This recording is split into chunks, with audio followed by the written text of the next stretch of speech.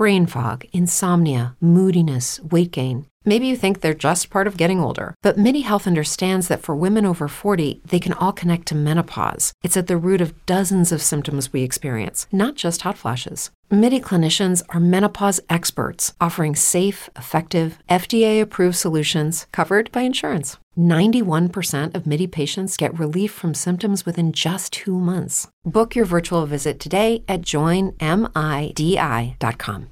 You're listening to a Weeby Geeks Network podcast.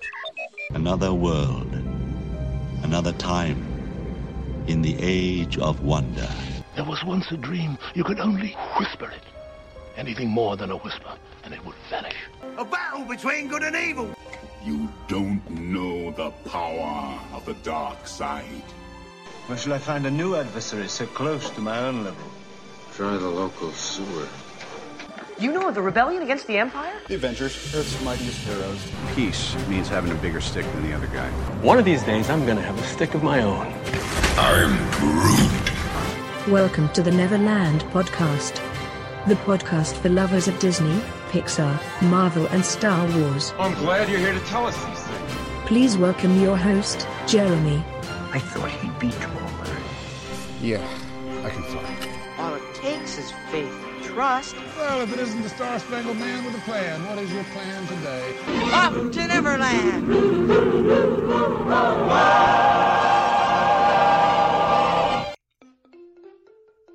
Take your pixie out of your pocket, Neverlanders. My goodness, I have so much to cover with you this week. Although we're not going to have any trailer park or movie reviews. I didn't find any movies this week that I really was going to watch. Granted, perhaps an Ice Age movie would fit with this audience, but frankly, they should have stopped making Ice Age movies at least 2 movies in, if not after the first one, so I wasn't going to go to that.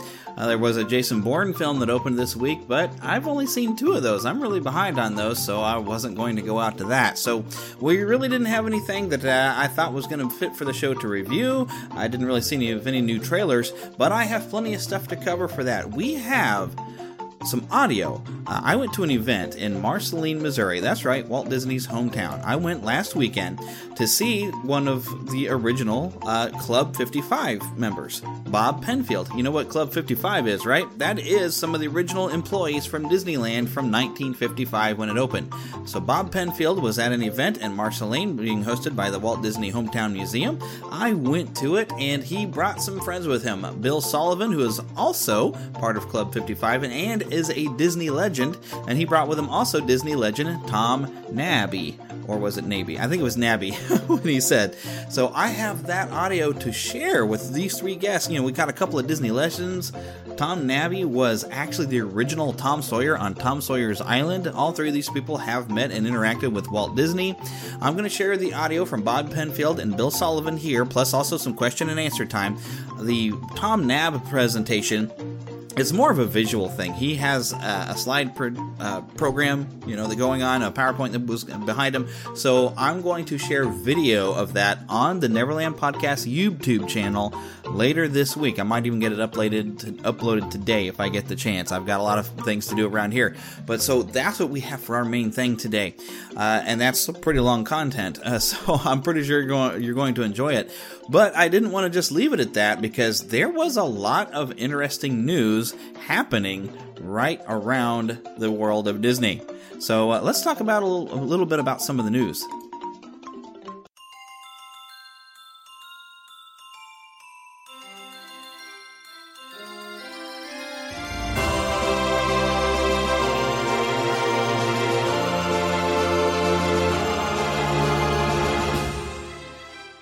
Spanning the Disney and geek universe to bring you the best in comics, toys, movies, and entertainment. This is news from around Neverland. All right, well, the first thing I want to jump into, the Muppets are coming back to Walt Disney World Resort with an all-new show here in the fall. Right outside of Liberty, or well, I guess inside Liberty Square, but right outside the Hall of Presidents, there's going to be a show with the Muppets. And they're going to go through a little bit of American history, from the Midnight Ride of Paul Revere to the signing of the Declaration of Independence. And apparently the Muppets are going to appear throughout the day and having some different kind of unique take on the Founding Fathers and the birth of the United States. It's going to have an original song and, of course, lots of Muppet humor. It's called The Muppets Present Great Moments in American History. It's going to make its debut in October of this year. Now, how is this show going to work? Are we going to have actual puppeteers coming out? I have no idea how this is going to work. The details are very, very slim that I'm finding so far. But still, it's a new Muppet program happening at Walt Disney World inside the Magic Kingdom, and that is, of course, very exciting. To be starting here on August the 4th. But there is it's a Disney Pin scavenger hunt, and they're calling it Pin Quest. Okay? So August 4th is when this starts. Now, let me give you a little bit of details that I'm finding on the Disney Parks blog. But the guests who want to participate, you need to purchase an adventure kit. And this is going to contain a lanyard where you can showcase all of your pins, and a lanyard pouch to hold the Disneyland park map included in the adventure kit. The lanyard pouch also holds PinQuest clue cards, which are going to be sold separately, so prepare to spend some money on this. Okay, so there's 6 different PinQuest clue cards. Each clue is going to have a question, and that, of course, you're going to have to answer, and then you share that with a Navigate Ear cast member at a very particular location. Okay, so once you've solved that, you redeem your clue card for a PinQuest pin using the perforated ticket on the bottom of the clue card. And then, you'll go hunt using the decoder medal from the adventure kit. You line up arrows for each pin to determine the next location within Disneyland Park. And when you complete this, you get this really cool pin. It is an official Disney Quest Ear pin, and it's very limited release. You have to complete this to get it. But this is happening now at Disneyland. They did something similar to this already in Florida, apparently, which I didn't hear anything about. But this is going to be at Disneyland. Now, there are some participating locations where you can get your items that you need to purchase. In Frontierland, you're going to go to the Westward Ho Trading Company. On Main Street, USA, you're going to go to 20th Century Music Company. Fantasyland, It's a Small World Toy Shop. Critter Country, you'll go to Pooh Corner. Tomorrowland, go to the Little Green Men's Store Command, and in New Orleans Square, it'll be the Pieces of 8 shop. At these locations, guests who have completed the entire Disneyland Pin Quest are eligible to purchase a Quest Ear Pin Completer Pin. So all of these are going to be available only while supplies last, and they're not going to be sold on the online store or Shop Disney Parks or anything like that. You're going to need a separate admission to Disneyland Park in order to participate. So if you are big on collecting pins, go for it. It starts August 4th and will last as long as, I guess, until supplies run out. I don't know if they're going to try to keep it going for the rest of the summer or not. So far as I could tell, it might only be running one day.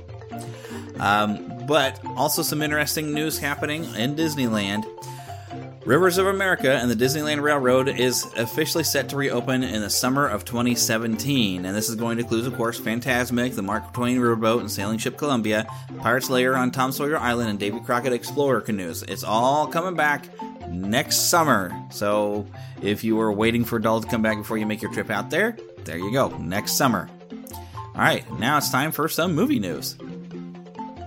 Your attention, please. Disney movie news. Okay, now this was kind of weird news. So, Marvel Studios has decided that Avengers Infinity War, which was going to be a part 1 and a part 2, now you're going to have Avengers Infinity War, and now they have set the other one as being an untitled Avengers film. Now, as far as we know, it looks like these are still going to be filmed back-to-back, all at one time, but now they're definitely kind of separating them to 2 separate films. Not sure if it's dealing with the same storyline or not. Not sure what else is going on there.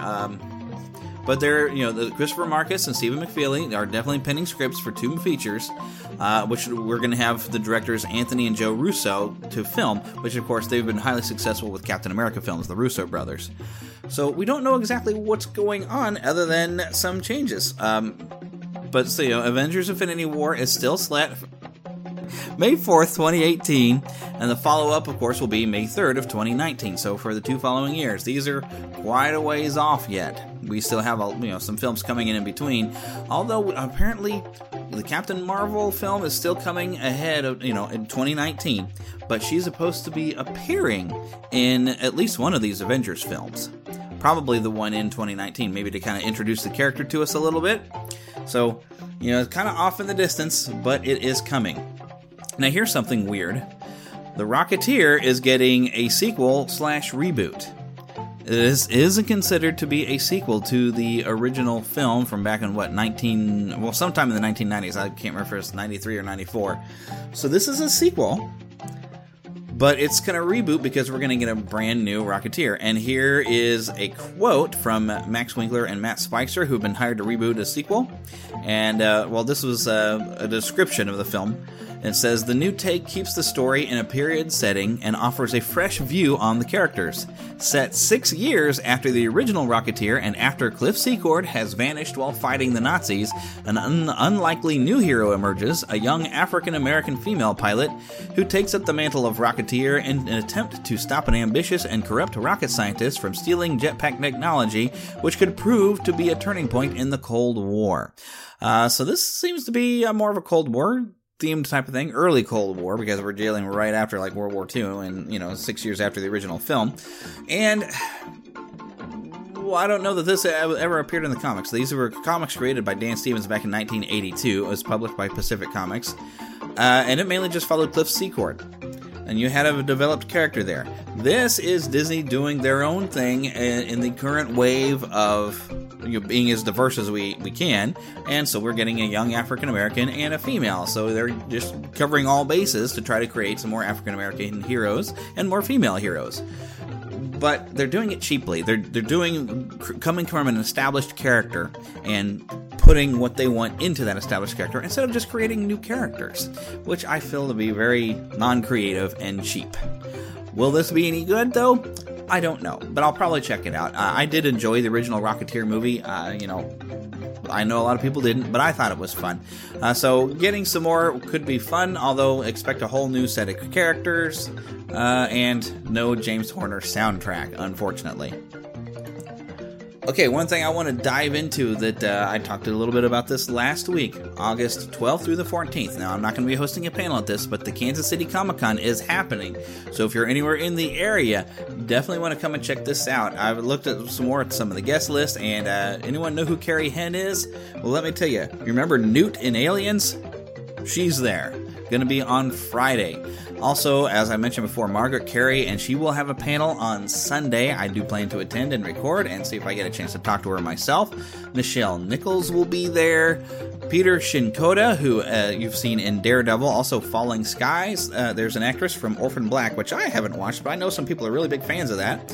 Of course, John Schneider and Tom Wopat from the Dukes of Hazzard. Also, John Schneider, you'll know him from Smallville.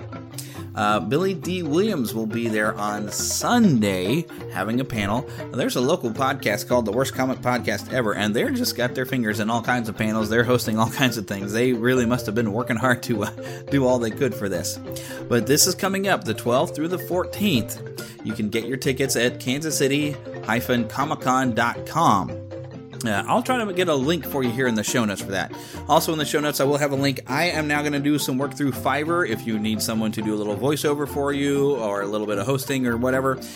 If you want to employ me for some of your services, I do have availability on Fiverr, and I will put that link in the show notes. Also, you'll find in the show notes this week, if you happen to be a fellow podcaster and you're looking for a way to grow your listenership and just kind of randomly get your podcast out to some people, I do have a link for you through Kiss My RSS. It's a really fun kind of title for a website that somebody has developed. Well, it will randomly put your podcast out in front of people who visit the website and are just looking for some different podcasts to explore. It'll put it out there for you, and it actually has increased some of my listenership. So I will put a link for you there in the show notes so you can go and check that out. All right, now let's hear from some Disney legends.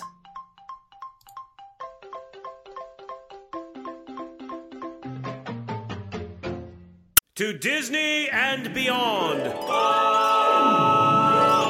Ladies and gentlemen, thank you for coming out tonight. Welcome to the 2016 Walt Disney Hometown. Boys and girls, ladies and gentlemen, boys and girls. Wow. Disney pressure. Welcome to the 2016 Speaker Series. My name's Peter Whitehead. I'm the creative director at the Walt Disney Hometown Museum. We're going to have a lot of special things happen tonight. There's 3 people sitting at this table. You were promised 1. That's the power of Marceline, over-delivering every time. Bob Penfield came to the museum, met our executive director, Kay Mallins, about 2 years ago at a Disneyana convention. He came to the museum last year, said, I would love to tell my story in your museum. It speaks to my heart, and our museum speaks to a lot of people's hearts. It's a special place, and when you all come, I don't know how many of you been to the museum today specifically, but if you come back tonight for the cocktail party, there's a very special piece that's specific to Bob and the whole Club 55, and they're going to talk about Club 55, so I won't go into great detail. But when Bob decided to come, he said, can I bring some friends? And his friends, well, he only had two, so he didn't over-deliver, but he brought them both to show off. And they are Disney legends. And in our museum, we often talk about the importance of how many people on the face of the earth can say that they met and knew Walt Disney. That's a small number, and that number gets smaller every single year.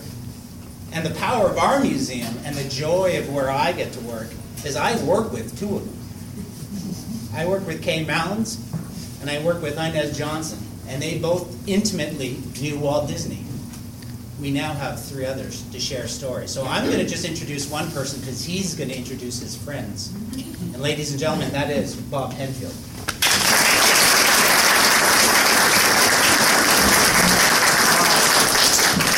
Enough of that.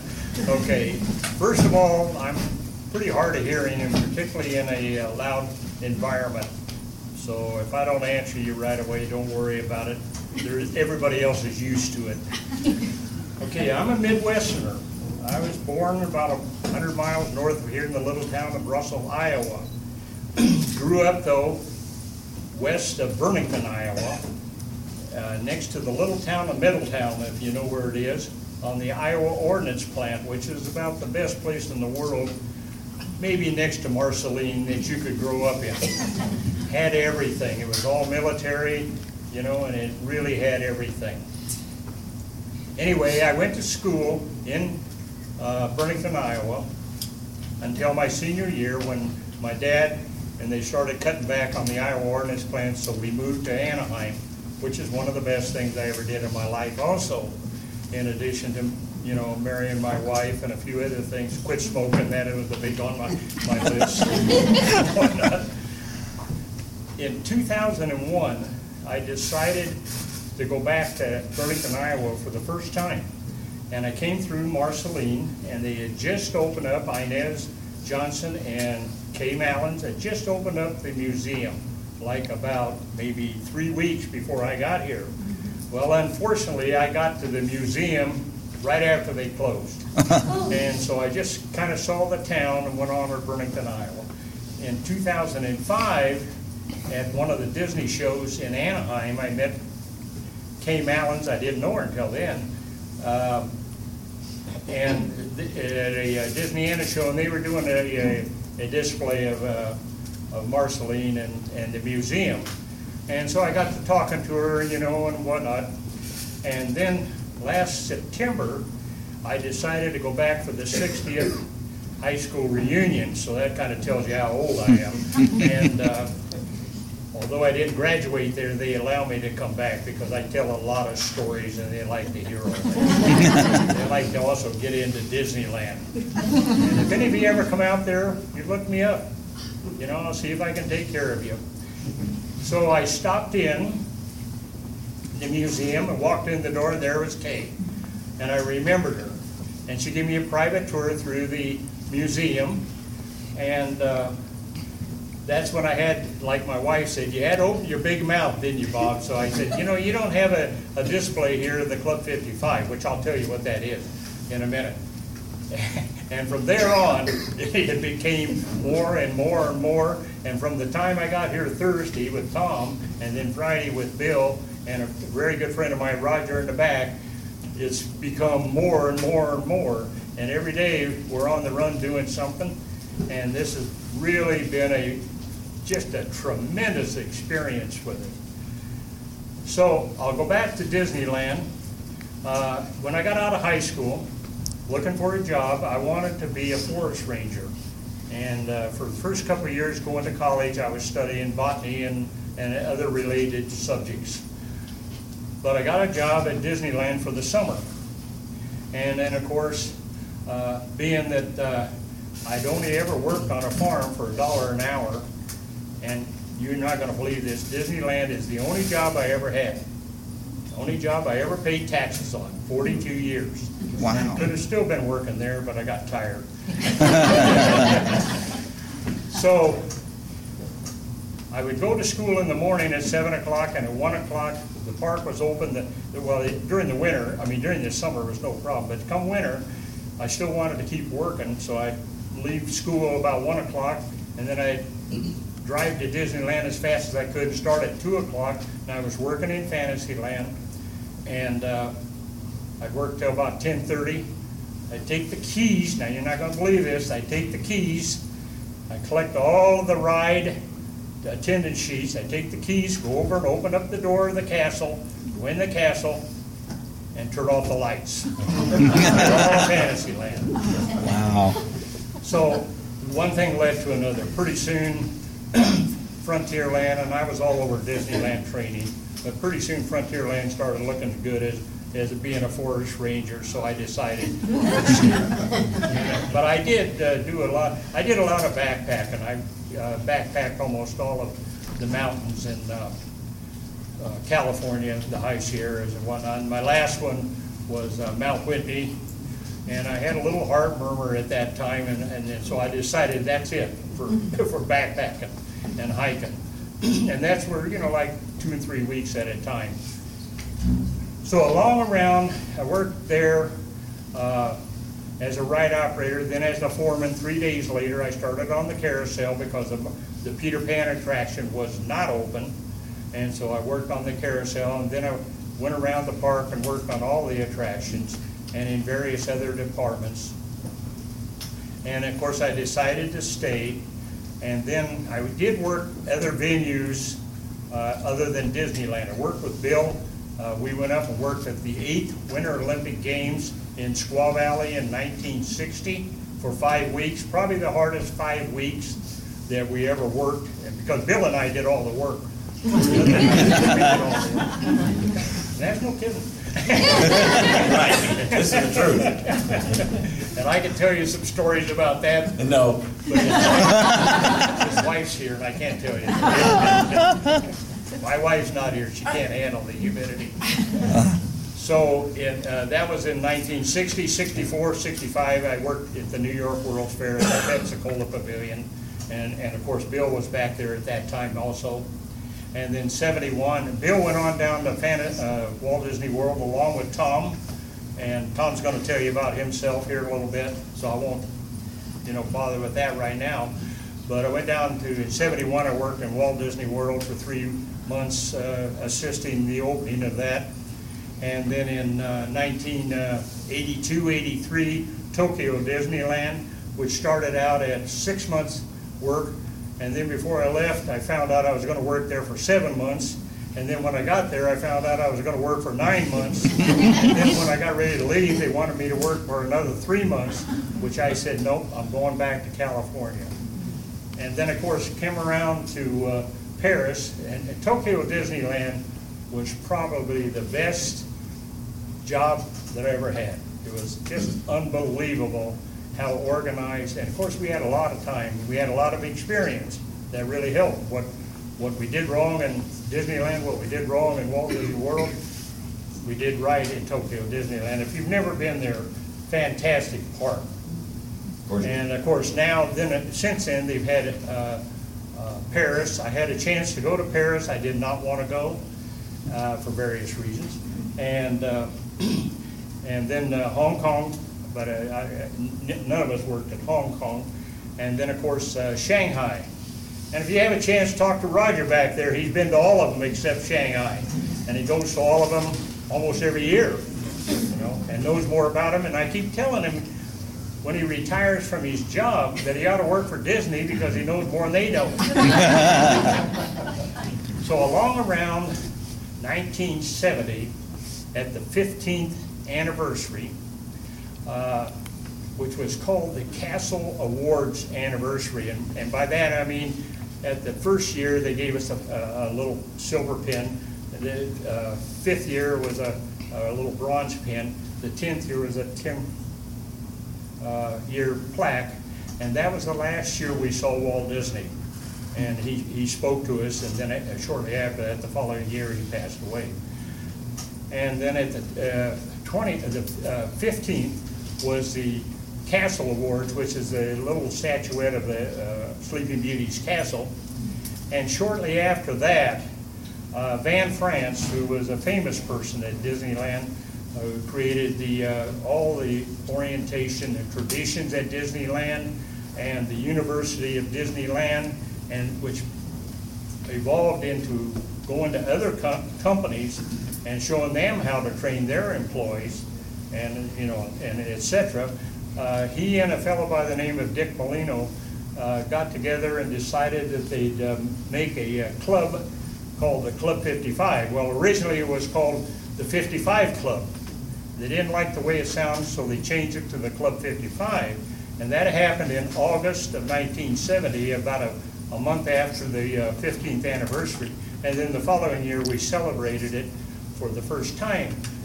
And that was 130 of the original employees that were there in 1955 or before.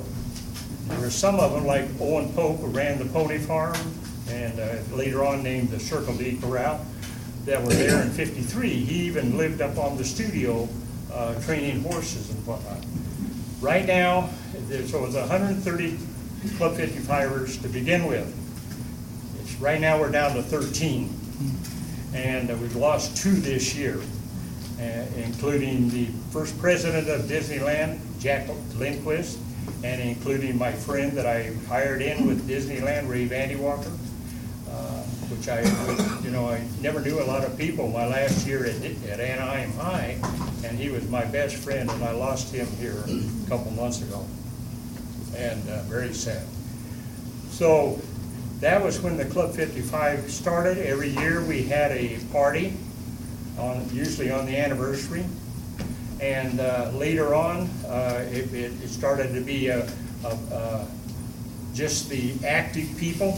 And the Club 55 was predicated on if you started any time in 1955 or before and were in continuous service. And the Club 55 is like any club at any place. It's got its little political ramifications. There's a few people that should have been in the Club 55. There's a few people that should not have been in the Club 55. That's here or there. I don't really care what way. The oldest person that we ever had in the Club 55 was a famous person. If you Google him on your internet, it was Admiral Joe Fowler, who built Disneyland and was actually a rear admiral in the U.S. Navy. And he lived to be almost 100. 99. 99, almost 100. Wow. That's almost 100. Yeah. What I tell you? And right now we have one guy that was a very interesting person by the name of George Short. George Short worked for RCA, and he actually was running one of the TV cameras on opening day. And then he went to a company called the Raupe Sound Shop Company. You have to remember when Disneyland first opened, almost all of the merchandising, except for a couple shops, were lessees. Almost all of the restaurants. Matter of fact, I think maybe all of them were lessees. Then eventually, and because Walt didn't have the money, he was out of the money, you have to remember now that Disneyland was built for $17 million. We can't even do a restroom for $17 million. The new star, Shanghai, what did Run Roger, $6 billion to build? And it's supposed to be beautiful though. And the new Star Wars attraction or area that they're putting into Disneyland's over $2 billion. And then I come along in the early part of this century, they built Disney California Adventure, which was a total flop when it first opened. It was a one-shot park, had about 2 or 3 attractions that were worth riding. And he's not here, so I can say that was what we called the Michael Eisner Park. We had the Walt Disney Park and the Michael Eisner Park, and eventually that kind of changed, and we bought out, Pixar. And with Pixar, we got a guy by the name of John Lasseter who said, this is what you got to do at DCA, Disney California Adventure. And at that time, probably the attendance was 90% Disneyland and 10% Disney California Adventure. And it was terrible because Disneyland was just being overloaded. And they put $1 billion+ into it, and it's a fantastic park. And it has a lot of good attractions, and particularly when Cars Land came in. And it's really, really a fantastic place now. Well, getting back to, and it probably runs around 65-35 or even maybe 60-40 now, so it's balanced out. The biggest problem Disneyland's got right now for employees and guests, because we call customers guests at Disneyland, and we don't call the guards at Disneyland their officers, and we don't call them ride operators, we call them pass members. And we got all these little fancy names, and they work, That's part of what Disneyland's about. It's different than anywhere else you'll ever work, or ever even dream of working. But getting back to the Club 55, and then I'll finish up, and we can go with Bill and Tom. It finally evolved to where we just started having dinners every year for the active members. And in the 20th anniversary for Walt Disney World, I got a hold of Sully and I said, hey, you know what, we've been inviting you guys back for all the parties, because he went down and helped, been at Walt Disney World since 1970 or 71 or whatever, Tom also. And we've always been inviting you guys back here for the parties. How about inviting us? And so he did. He got a hold of Dick Nunes, the big guy down there, and we went down there and had a fantastic time. And it was probably one of the best vacations my wife and I had ever had. So, over the period of time, eventually it got down to at Disneyland, which was the only place the Club 55 was having the party, got down to Ray and I, my buddy, the last two, and then it got down to just me, and they didn't have a party. And then, then I retired the following year, and then the Club 55 basically. Now, Tom and a few other guys were still working, though, at Walt Disney World. So they were the last of the Mohegans, so to speak, as far as the Club 55. So that's just kind of basically what the Club 55 is. I got some friends here from Burlington, Iowa. I got my cousin over here, and she brought her family. And when I talked to Kay, and then eventually Peter got a hold of me, and then Peter started doing all these things, and every day he's got something different going for us. And it's been a fantastic time. I cannot believe and I cannot thank them enough to what they've done for us. And it's not because we wanted publicity or anything like that, but we just want to kind of tell you the story of Disneyland. There's no better place in the world to work. There is none. But that I can't verify that because I never worked with them. I worked with a lot of other companies. Worked with the Olympic Organizing Committee, which Sully will tell you wasn't very organized. It wasn't even very organized when we got there, but it was better. And there was we could tell you a whole story on that. And, before we talk to Sully, though, there's one thing I'll let Sully tell you all about that at Walt Disney World. Then Tom can tell you fantastic stories about Walt. I did talk to Walt quite a few times. Nothing like Tom, and nothing like Sully.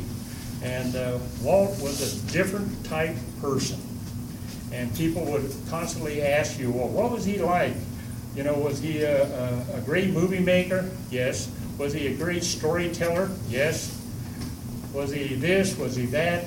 But what would you say he was? And I'd say, well, it's very simple. He's a genius. He did things that nobody did. He was the first one that embraced TV because he saw it. He was the first one to develop stereophonic sound. with Fantasia. Unfortunately, most of the theaters couldn't do the stereophonic sound. Technicolor, he brought that in. Snow White and the Seven Dwarfs. The multiplane camera. Nobody believed that was going to be successful. I started it on the carousel. 3 days later, I went over and worked on Snow White. I was born in 37. Snow White and the Seven Dwarfs come out in 37, so I'm the same age as Snow White is. Good. Yes, I am. Just a little better looking. That's it. Bob, before you sit down, Bob's incredibly modest. The one thing that he did not mention that you need to talk about is the day that he retired, and I saw it last week when I was in California. Bob has a window on Main Street in his name.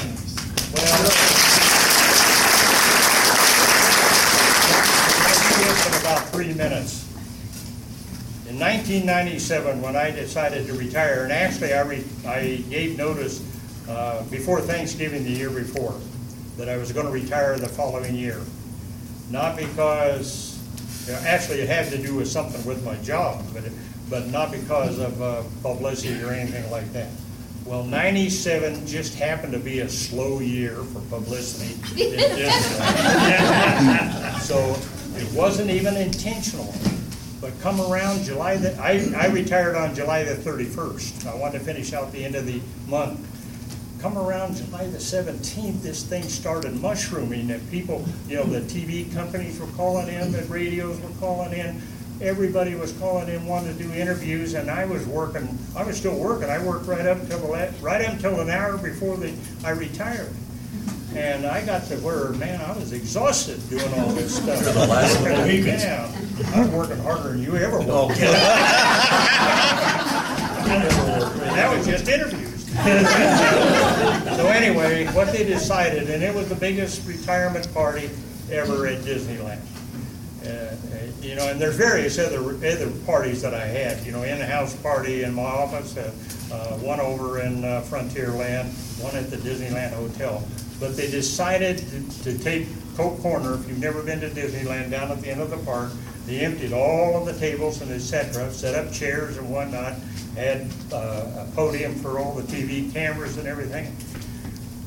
And that's where my window is, back there, window off Main Street. And it was designed, and I had a little bit to do with the facilities. By that time, I didn't tell you, but I moved out of operations after 11 years, went over into maintenance, into facilities that would be, and ran a lot of different departments there, and finished up in project management, running construction.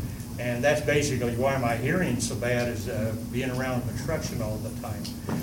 But in 1958, I drove the fire wagon the first time on Main Street because I was a ride operator then, foreman actually. And so they decided, well, we're going to have it at Coke Corner. They took out all the umbrellas, all the tables, set up all this stuff. And we were coming down Main Street, and I was in the fire wagon, and the people were going like this, hey, hey, hey. And I thought, man, I didn't realize many people knew me. And then I realized Mickey Mouse and Minnie Mouse was riding on the fire wagon. Nobody cared about it.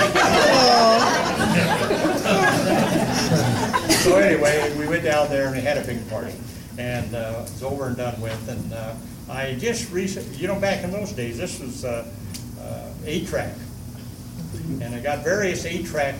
And I don't have an 8-track player. Nobody has an 8-track player. I wanted to find out. Well, I finally started going through them, and I found one that was a combination of all my retirement. And so I'm having that changed into a DVD, and I'll send one down to Peter, and I'll be over here at the museum if anybody wants to watch it. And, maybe you can give money for that, Put a thing there, quarter.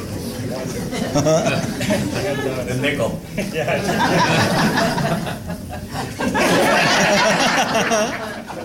His wife's out there, so I gotta be careful. So I'm really happy that all of you showed up, and I can tell you a little bit of these stories. And we got some special guests back here for this fellow over here a little later on.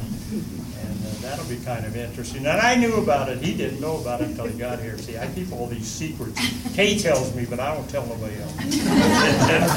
Anything else? No, just introduce your friend. I thank you. And before you leave, I want you to have, these are the Mickey Mouse Alumni Club pins. Each one of you can get one. Some of you have already got one.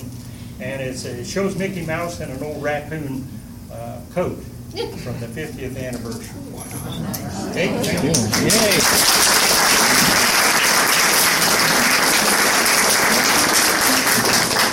We're honored to have also Bill. Wow, it's an honor. Bill Sullivan started, I think, did you say a few weeks or July a few months? 27th, 1955. There you go. A long-time Disney employee. He hopped around, I think, just as much as Bob did. We all did. And ended up hopping out again as a Disney legend. So, Bill Sully Sullivan.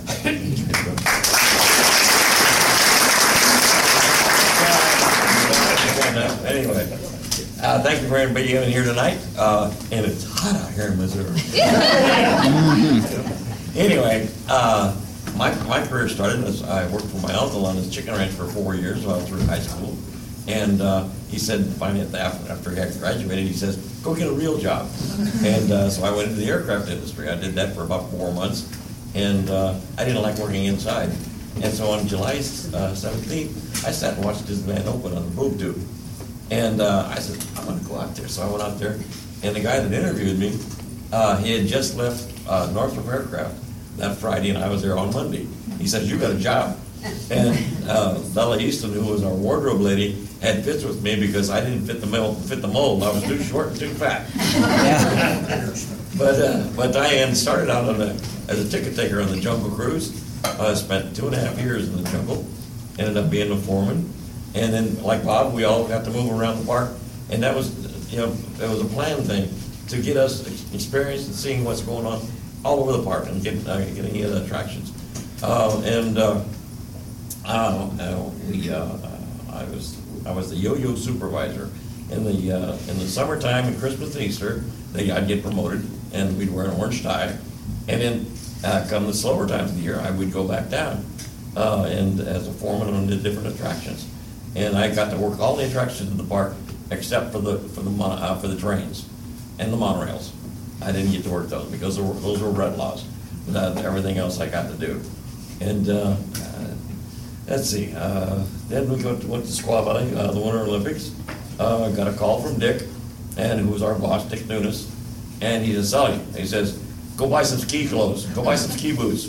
I says, why? He says, they're going to Squaw Valley. You're going to run security and ID and parking at the Squaw Valley. Penfield and I and Jack Taylor, Penfield and I did do all the work. And we'd set the day shift, set the swing shift, then the graveyard shift. And we were there for 6 weeks. And it was a hard 6 weeks, but we had fun doing it. And then came back and worked all the different areas. And then I got another phone call from Dick. He says, Sully, he says, you're going to the World's Fair for 3 weeks. I says, okay, what am I going to do? He's going to work with Penfield and Pete. And I said, okay, and run the attraction. So I got there and I did my 3 weeks like a good boy did. And I says, Dick, my 3 weeks are up. He says, Sully, I'll tell you when to come home. So I spent 6 weeks there working with him and Pete.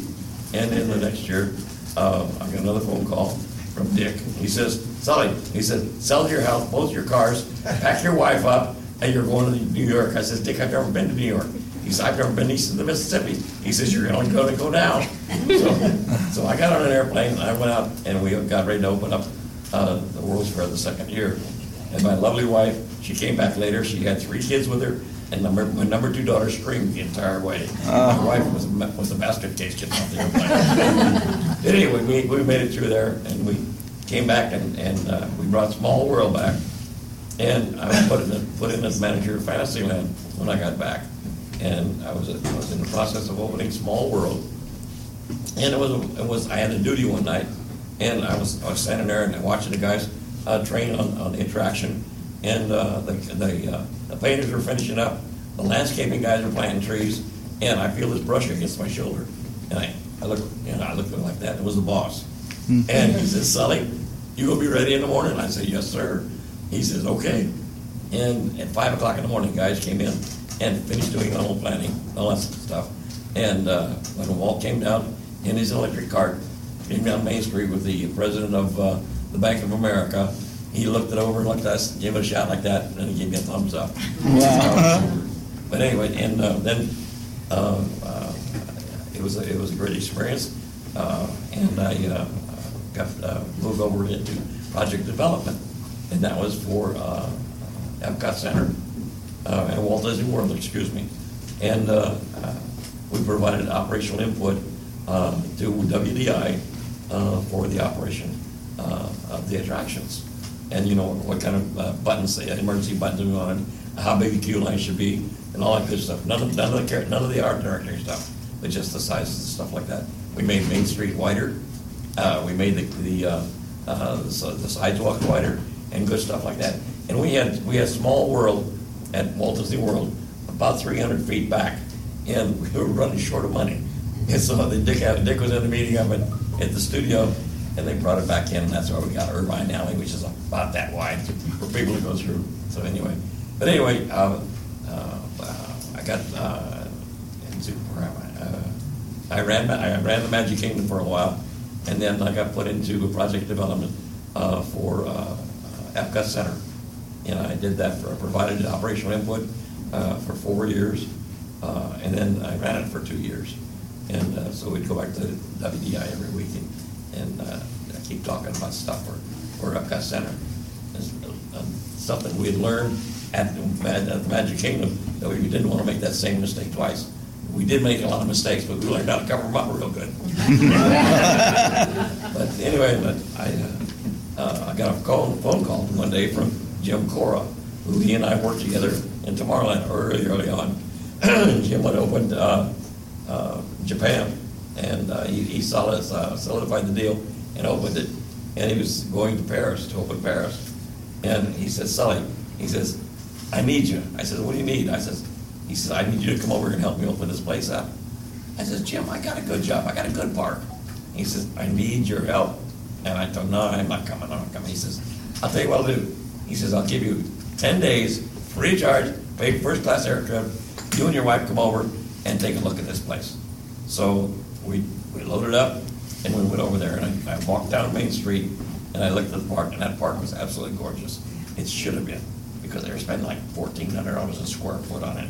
My park in Orea was only $450 a square foot. But Michael and Frank wanted it to be gorgeous. And so I was there, and I froze my tail off because we got there in January, and we opened it in April. And we stayed till June. But it was interesting. I was standing down there. I told the guys that I wanted them to clean the river so that we could start operating the Mark Twain. And no. They had some French law that you had to have a particular type of diver. And we didn't have them on the payroll. And so they said, we're going to test it anyway. I said, okay. And they got out there, and it stopped. And I said, uh-oh. And I said, now get the diver in. Back the thing down. And there was a 5-gallon paint bucket in there that got run over by the guide wheels. And I'm standing there, cussing a blue streak. Not in French, but I feel this brush, and I look over my shoulder, and it's Frank Wells. He says, Sully, what are you doing here? I says, boss, I'm Matter now. And he says, I'm glad you're here. Keep it up. So we got her open, and we had a great time over there. My wife became the best tour guide of France, of Paris, because I'd go to work in the morning, and she'd jump on a train and go to Paris and come back home for dinner time. So anyway, and the best thing that's ever happened to me at Disneyland was I met her. She was working in Walter Clark's Hawaiian shop, and she was wearing a grass skirt and a little bikini top.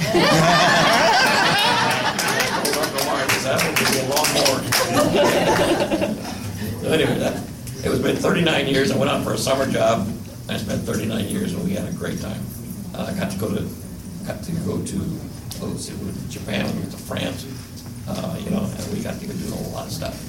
So, and it's a very family-oriented company, and they took care of us real well. That's about it.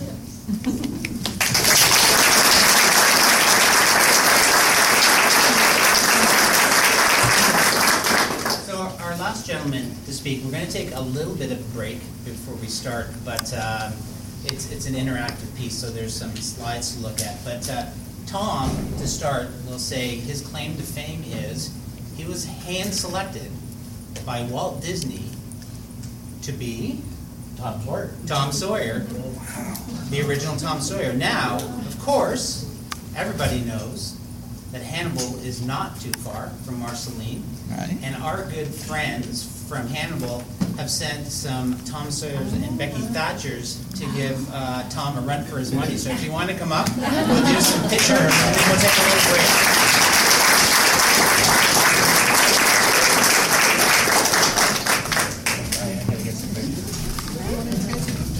I used to look like that.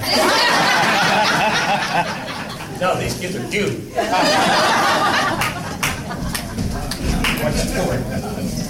Thank you. Good looking. I really like this. Thank you, Mary. It's sort of cute. You see the little chalkboards that they have? I had the opportunity to go out and hand an invite to the opening of the Disneyland's Tom Sawyer's Island to all the press and television and radio celebrities in Orange County and LA County and San Diego County for the publicity department for the island opened up. But unfortunately, all the pictures of the opening of the island are the winners of the Hannibal, Becky Thatcher and Tom Sawyer contest. I didn't start working until 2 days after they were in town. Got a question here. Do you still get together with all of the Club 55 meetings are over with? Well, they're over with. After I retired, we no longer had any. Eventually, before I retired, it was just the active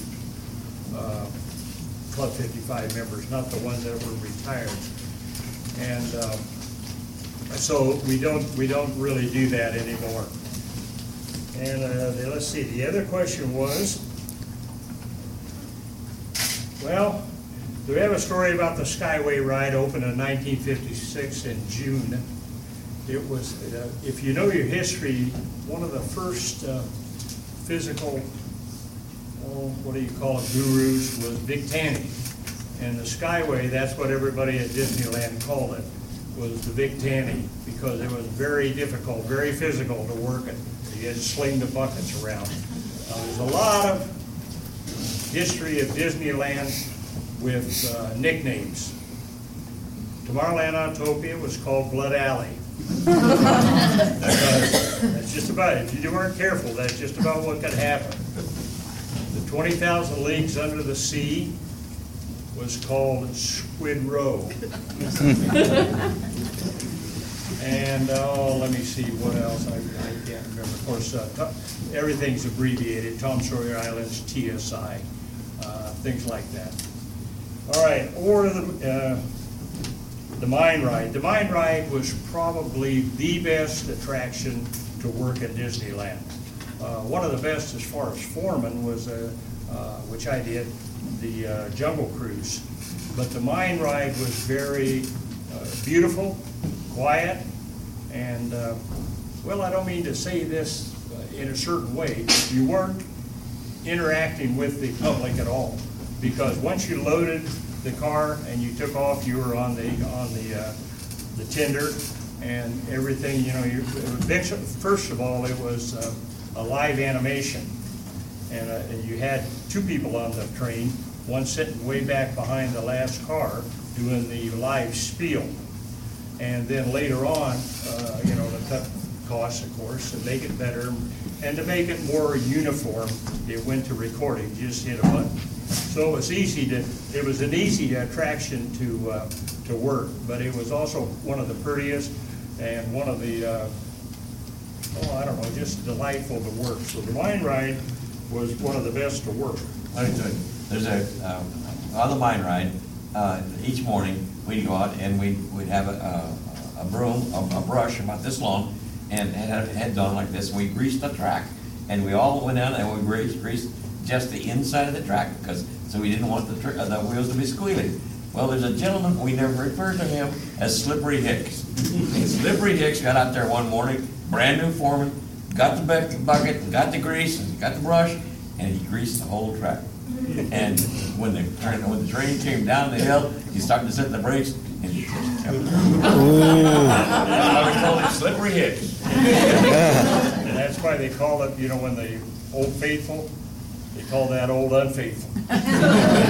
Go right through it, get soaked. I will tell you a couple of little stories. I did a lot of stuff at Disneyland that you probably shouldn't have been doing. But I used to go over to Tom Sawyer Island and get a fishing pole. And I grew up in Iowa, and I did a lot of fishing and stuff like that, and used to catch bullfrogs and everything. Well, there was bullfrogs in the big pond at Vine Ride. And so I'd stand under on the trestle with the bamboo pole, and I'd put a little red tag on it, and I'd catch bullfrogs. Hard to believe, but then throw them back in, of course. And there was a few instances where I went, over greased it also. You had to do that because they had the really tight radiuses. And so you had to grease the track just perfect. And you did that in the morning, and when you went through the caverns, Rainbow Caverns, you basically did it by feel because it was dark, and particularly during the ride, when the ride was running, and you had to be very careful because the mine ride was absolutely quiet. There was no noise to it at all, unless they blew the whistle or rang the bell, and that was it, or the spiel. So you could be doing it, all of a sudden you got a train behind you, but you just had to know what you were doing. Safety-wise, Disneyland's always been safe. It's much safer now because they do a lot of different stuff out there. When we worked there, Sully and Tom, capacity was everything because it was only Disneyland, and you didn't have a lot of attractions, and you had a tremendous amount of people.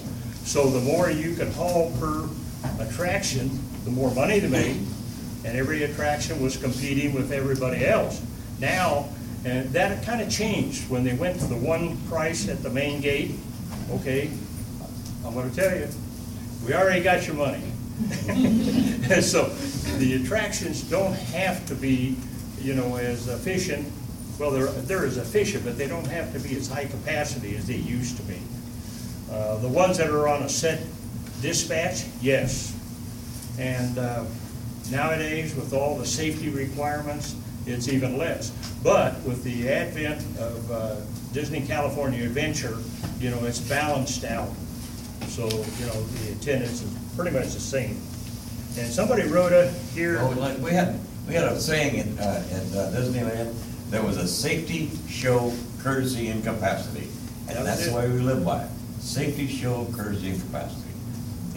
Somebody wrote on here, I grew up in L.A. 1963 to 1981. I don't know what I'm supposed to say about that. I grew up before that. I didn't grow up for a long time. That's all I have. If you got a few other questions, I was thinking a little bit more about the Club 55. I am not the president of the Club 55. No, but you're the keeper of Club 55. I'm just kind of the historian, and I've kind of collected more than most people. And what you see over at the museum is just a fraction of it. And probably, eventually, almost all of my collection will come to the museum or somewhere else, maybe. If you've never been there, this is a fantastic museum. It's totally different than the San Francisco Disney Family, which is a fantastic museum also. And if you have a chance, you should see both. They're both different. That's about the Disney Family. This one here is about Walt Disney and Disneyland mainly. And of course Marceline, happens to be the focus. So anything else? I'm heading back to California tomorrow, so you probably. But I got one here. If you ever get out there, look me up.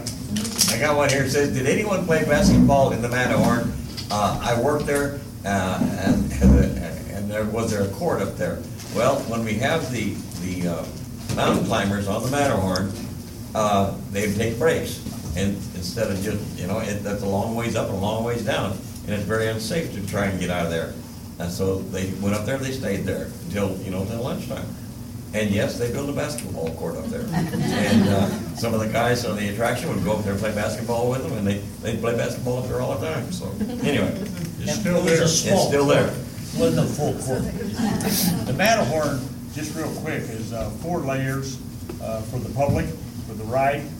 And then there's the 5th level, which is actually up, below the going up to the top where Tinkerbell goes.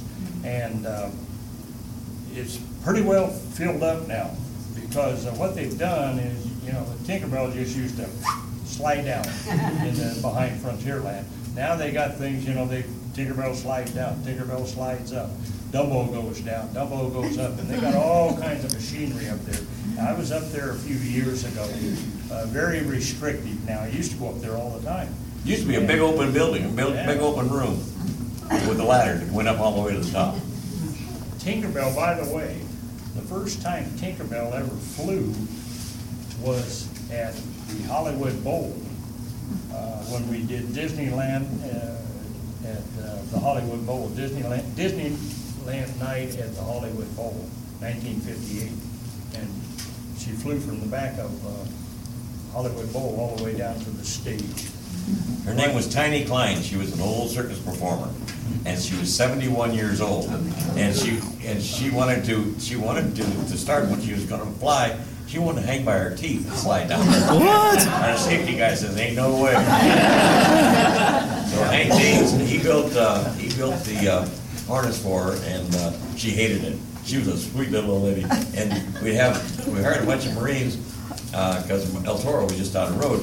And we had catchers at either end, and she'd come off the top of the Matterhorn, and she'd hit at the far end in behind Tomorrowland, and she loved to hit that mattress real hard. She was a character. Come on, guys, come on. Anyway, so yes, there is a basketball court up there.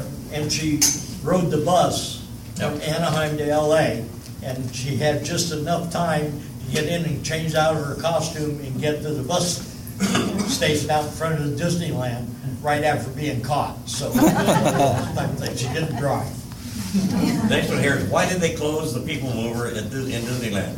Well, as Walt used to say, Disneyland will never be completed, and it was, put something else new in. But I don't really know why they closed it. But I do. Why? Answer the damn question. Well, main reason.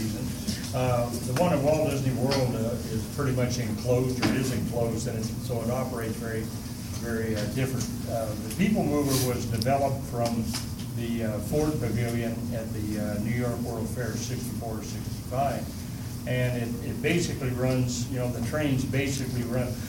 By the way, one of the cars recently sold at auction for a little over $400,000. Wow. But anyway, at New York World Fair, if one of a boosters or a trimmer, as they call them, in other words, one would make it go faster, one would slow it down. If they failed, you could drop it out, put another one in. Disneyland is outside, so you have the weather conditions. They also had some problems with guests jumping out, and one tragic accident, and then started putting rails. I think they still have it at Walt Disney World.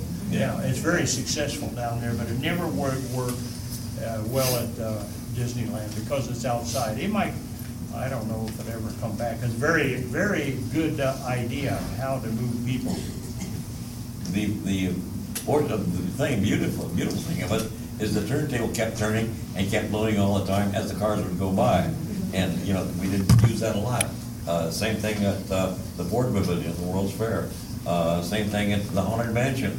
We learned this all as we grew up. I got a question here. Everyone knows that the best ride at Disneyland is Pirates of the Caribbean. In whose opinion? Yeah. That would be me, sir. That would be me. I'm a Jungle Bunny. And we always used to have competition between Small World and Pirates of the Caribbean. And we always did, and it was just a great show. It's a great show, and so is Small World. So is Jungle Cruise. They're all good. And Bob said earlier that the Jungle Cruise was the best attraction. I have to take exception. Tom Sawyer's Island and the keel boats. And my favorite was Jungle Cruise or the Carousel. Yes. I worked the Carousel. When the hell was that? You were Snow White. No, I worked it when it opened, and it's not one of my favorites. My favorite attraction is the Tiki Room. I just like the excitement of it. I like the movement of everything. It never stops.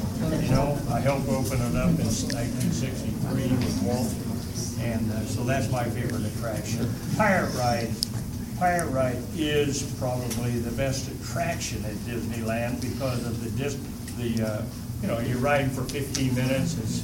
You can't see it all, so you want to ride it again. Well, you've got the ride system that's so great. You've got the darkness that's so great. You got the lighting that's so great. The animation is phenomenal, and the sets are beautiful. So yeah, it's a good show. So you agree it's the best ride? Oh, see, I thought you were talking about the Haunted Mansion there for a bit. In the dark and a perfect ride. It takes a few minutes with beautiful sets. And you can't catch everything with one ride, and you have to keep doing it multiple times. That's a Haunted Mansion. You'd argue that for a little. How exactly was a Viewliner meant to be the train of the future? Well, it was a bright idea that Walt had, and I'll tell you something. It's interesting. It was driven by 2 Cadillac engines, and anyway, we tried it, and it didn't have a whole lot of capacity, but it worked. And worked there for a long time. Except the problem was that the guys in the sky, or the kids in the sky, would go over it and spit down on top of it. So anyway, it was the forerunner to the monorail. And that, it's kind of more. It was really more of a fill-in attraction for a couple of years. I don't know how long it did run. It was about 3 years. I ran it. I worked on it for a short period of time. Had Corvette engines. Cadillac. Well, ladies and gentlemen, an amazing night, and we can all now make our way to the museum and chat with these gentlemen face to face, one-on-one, over a cold drink. An amazing night. Thank you. I definitely want to tell you about Friends of the Magic, which is happening this coming weekend in Disneyland. This is hosted by Paul Berry of A Window to the Magic. Friends of the Magic is this coming weekend. If you're planning to attend, look for Lost Boy Eric to be there. We're going to have some trivia questions for anyone who has listened to the Neverland podcast. I've basically put some Disney information that I know you would have gotten here. You may have gotten it from some other sources as well, but yeah, I know you would have heard this information here, and maybe exclusively here on some of it. He will have pins, Disneyland exclusive 50th anniversary pins that I got from that event that you've just heard about. There will be pins there that you will get if you can answer some of these trivia questions. He's only got a limited supply of those. He's also going to have some buttons to give away, and he was planning on giving away some Haunted Mansion comic books as well. It will be sometime, probably Saturday evening, at the Haunted Mansion. So look at your schedules whenever you get there to the event. I'm sure Paul Berry will be posting it at some point, a schedule of when everything's going on, but I haven't gotten full confirmation of exactly where they're going to have us set up, but we were like I said, we were aiming for the Haunted Mansion sometime on Saturday night.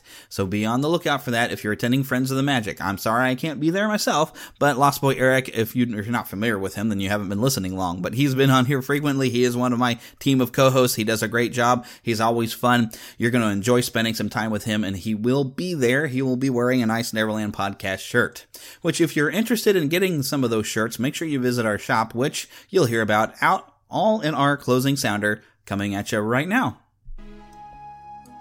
Thank you for listening to the Neverland Podcast. We invite you back next week for more fun and adventure. Until then, remember to keep a pixie in your pocket.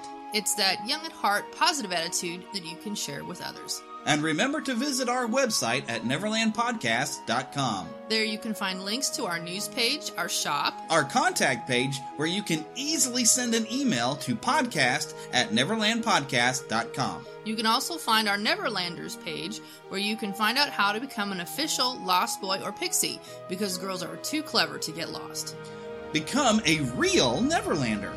Please feel free to leave us a voicemail at 816-226-6492. And be sure to follow us on Twitter at NeverlandPcast. and like our Neverland Podcast fan page on Facebook. We also have a group on Facebook for you to join. We also appreciate your support to keep the Neverland Podcast up and running. Visit patreon.com/Neverland Podcast to donate to keeping the pixie dust alive. Copyright content featured on the Neverland Podcast is copyright of their respective creators and used under fair use license. All original content is copyright of Blue Band Productions, and a very special thanks to Yeehaw Bob Jackson at yeehawbob.com for our new ending music. God bless. Hello, everybody. This is Yeehaw Bob Jackson. Neverland Podcast, we love you. Neverland Podcast, we love you. Neverland Podcast, it's true. Neverland Podcast, we love you. Yeah! If you're a woman over 40 dealing with hot flashes, insomnia, brain fog, moodiness, or weight gain, you don't have to accept it as just another part of aging. The experts at MIDI Health know all these symptoms can be connected to the hormonal changes of menopause. And MIDI can help with safe, effective, FDA-approved solutions covered by insurance. 91% of MIDI patients get relief from symptoms within just 2 months. Book your virtual visit today at joinmidi.com.